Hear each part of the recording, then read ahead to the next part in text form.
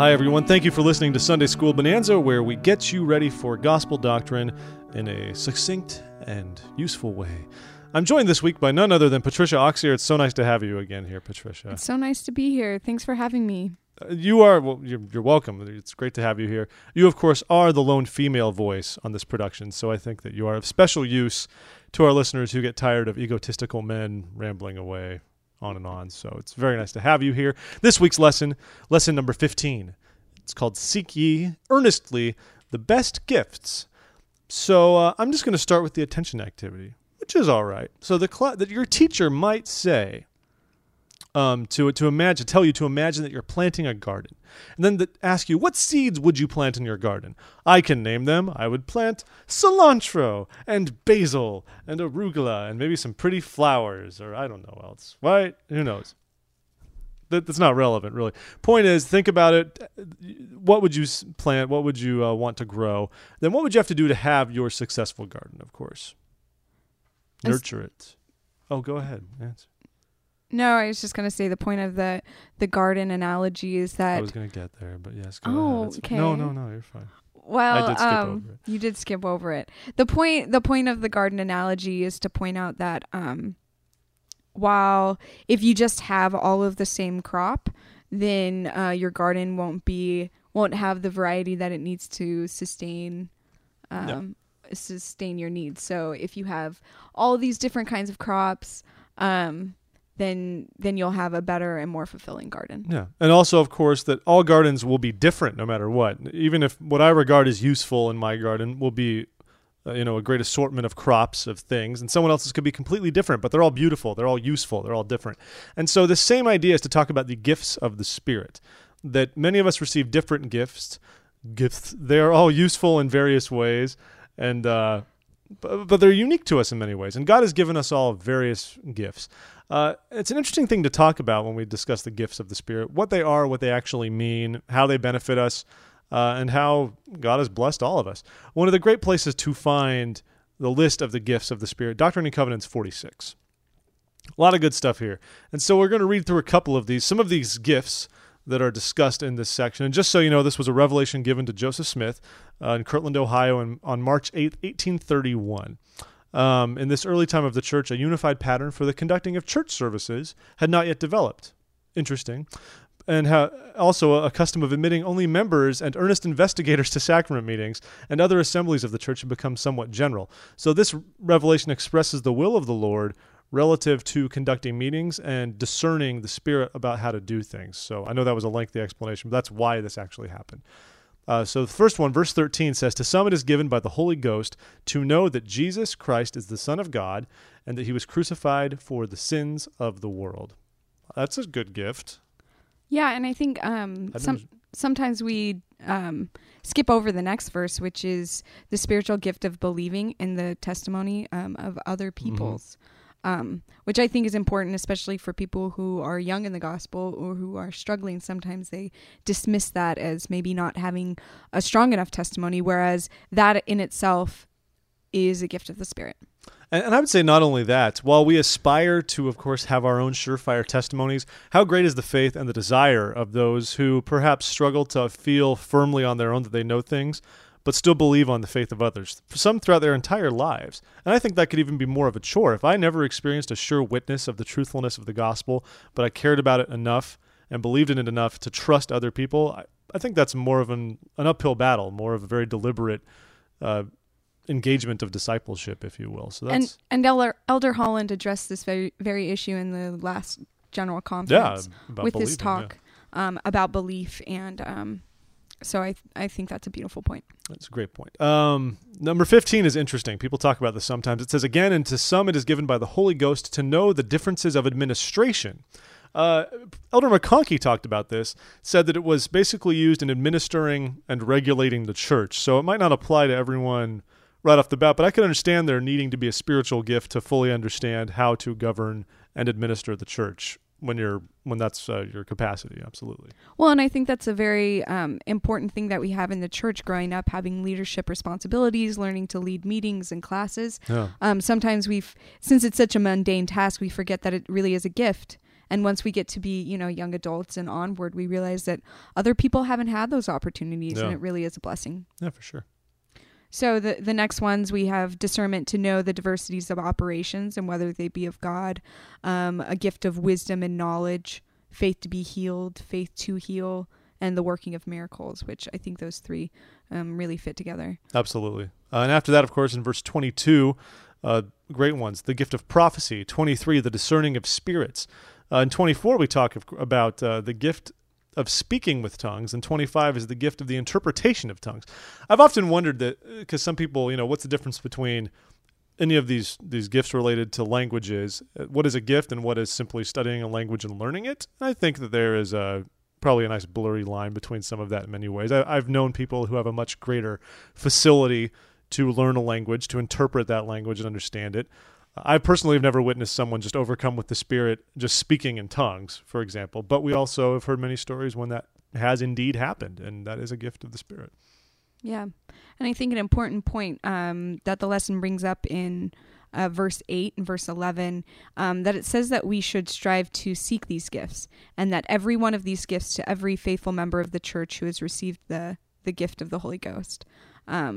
So everyone, whether they're young in the gospel or whether you've been a member of the church for a long time, you have the blessing to have any one of these gifts. And I think that's a really beautiful blessing. And perhaps all too often we overlook the fact that the gift of the Holy Ghost is also just that. It doesn't necessarily come in the same way as other spiritual gifts, but it is a gift, and that's why all of us are entitled to that.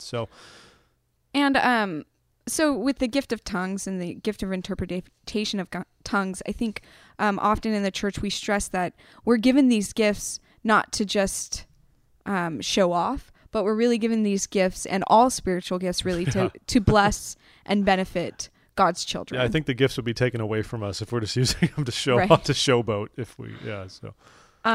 So the next section of the lesson focuses on how God gives the gifts of the Spirit for the benefit of his children. And one of the main points is to strengthen and bless us individually. And Elder Dallin H. Oakes taught that the gifts of the Spirit can lead us to God. They can shield us from the power of the adversary. They can compensate for our inadequacies and repair our imperfections. And of course, we don't have to have strengths in all things. But the things that we are strong in can really help compensate for other areas in which we maybe lack. Yeah. And then another one, of course, is that they do help us to serve others, as it talks about in section 46, verses 11 through 12 and 26. And there's a great story here from Orson Pratt. I really like the lessons we learned from this. Yeah, it's really beautiful. He's talking. He's telling a story in which he and his family, his parents and his sister, were getting ready for Christmas dinner, and as his sister was doing something, she knocked one of the plates, the china pieces, over, and it crashed, and she was trying to put the pieces together, and his mother leaves the room for a minute and comes back, and this was prized china. This came from like their grandparents as a special occasion thing. Big deal. And the sister just starts to cry, and then she begins to sob, and then her mother said, "That's all right, honey. People are more important than things." And later on, his mother told him that she had gone into the other room to seek for inspiration about how to comfort his sister. And he says, "The gift of spiritual perspective given to my mother that Christmas day became the most priceless gift our family received." And I think the point of the story is to seek spiritual gifts so that you can know how to best assist someone in that moment.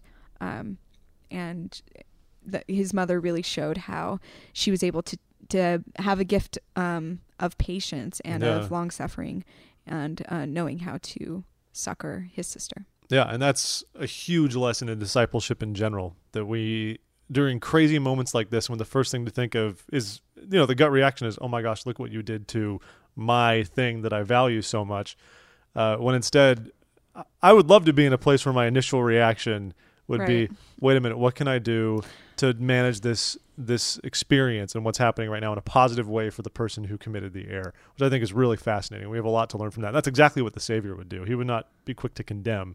He would be quick to think about how to help somebody through an experience like that.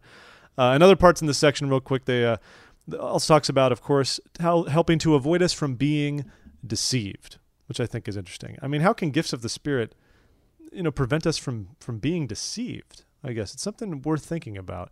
And of course, there's a gift, I assume, to not be deceived.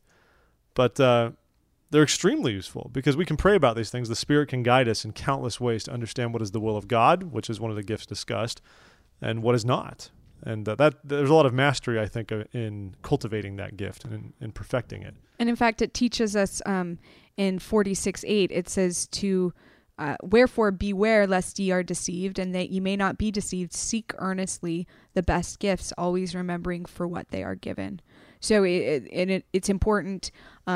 The formula for not being deceived is seeking earnestly the best gifts, and then always remembering why they're given. And that is, like we talked about, to bless both yourself and others around you. Yeah. And so, lastly, as we wrap up, it's interesting. The prophet Joseph taught that many gifts.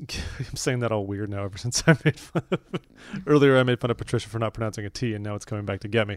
Anyway, that many gifts, such as wisdom of the gift to heal, are not evident until they are needed. And Joseph Smith actually said that, quote, it would require time and circumstances to call these gifts into operation. I think that's very interesting, that it requires us to cultivate these things. And all too often, what's really required of us in working in the kingdom is to be worthy and ready to capitalize on these opportunities to improve our gifts or to utilize our gifts for the blessing of others. And if we're not in a place to do it, just like anything else, we're not going to have the opportunity. Also, often as priesthood bearers, I feel that we talk about this especially with regard to blessings, for example, as far as being ready, being worthy. But this really applies to all members of the church who are promised gifts of the Spirit, and that we can make them more potent in everything that we do if we seek after them diligently and if we live in such a way as to be worthy of their companionship and of their use. So yeah, what else can we do to seek gifts of the Spirit? I mean, there's some things listed in the lesson. I don't know if you have any thoughts, Patricia. Anything? Well, I think one important one that they stress in the supplemental we material are having fun today. is that you also recognize the gifts that you do have. Bruce R. McConkie stressed that the gifts that are specifically mentioned here is not exhaustive, that there are other gifts. And there's the quote that Marvin J. Ashton shares that asks us to pay attention to the less conspicuous gifts, including the gift of asking, the gift of listening, the gift of hearing and of using a still small voice, the gift of avoiding contention, the gift of being agreeable, the gift of seeking that which is righteous.